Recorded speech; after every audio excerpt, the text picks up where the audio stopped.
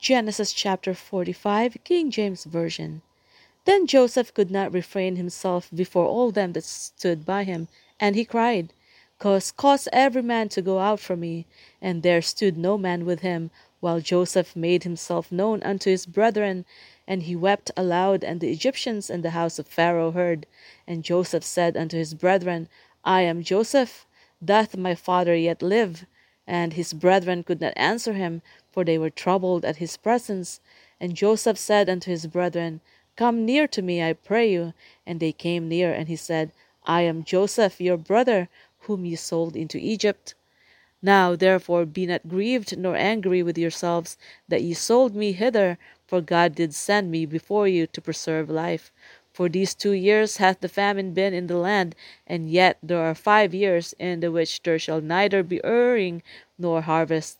And God sent me before you to preserve you a posterity in the earth, and to save your lives by a great deliverance. So now it was not you that sent me hither, but God. And he hath made me a father to Pharaoh, and lord of all his house, and a ruler throughout all the land of Egypt. Haste ye, and go up to my father, and say unto him, Thus saith thy son Joseph, God hath made me lord of all Egypt. Come down unto me, tarry not. And thou shalt dwell in the land of Goshen, and thou shalt be near unto me, thou and thy children's children, and thy flocks, and thy herds, and all that thou hast. And there will I nourish thee, for yet there are 5 years of famine, lest thou and thy household, and all that thou hast come to poverty.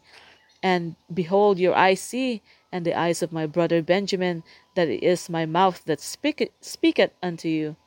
And ye shall tell my father of all my glory in Egypt, and of all that ye have seen, and ye shall haste and bring down my father hither.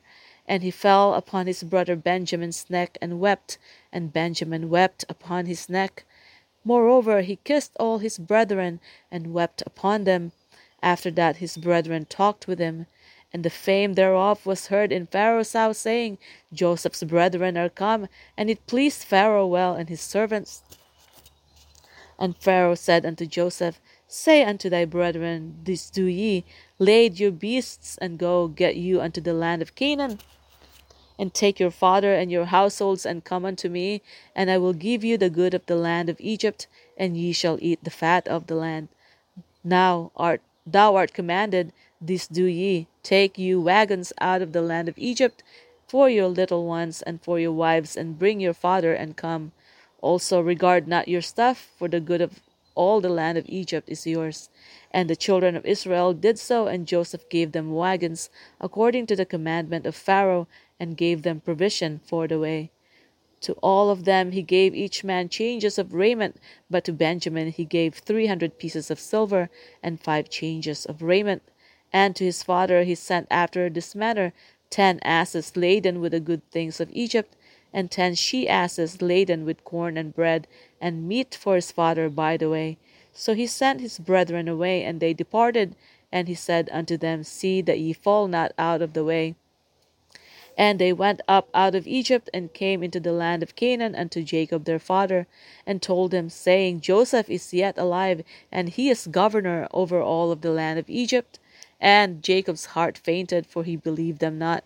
And they told him all the words of Joseph which he had said unto them.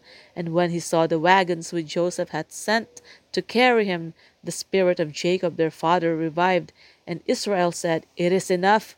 Joseph my son is yet alive. I will go and see him before I die.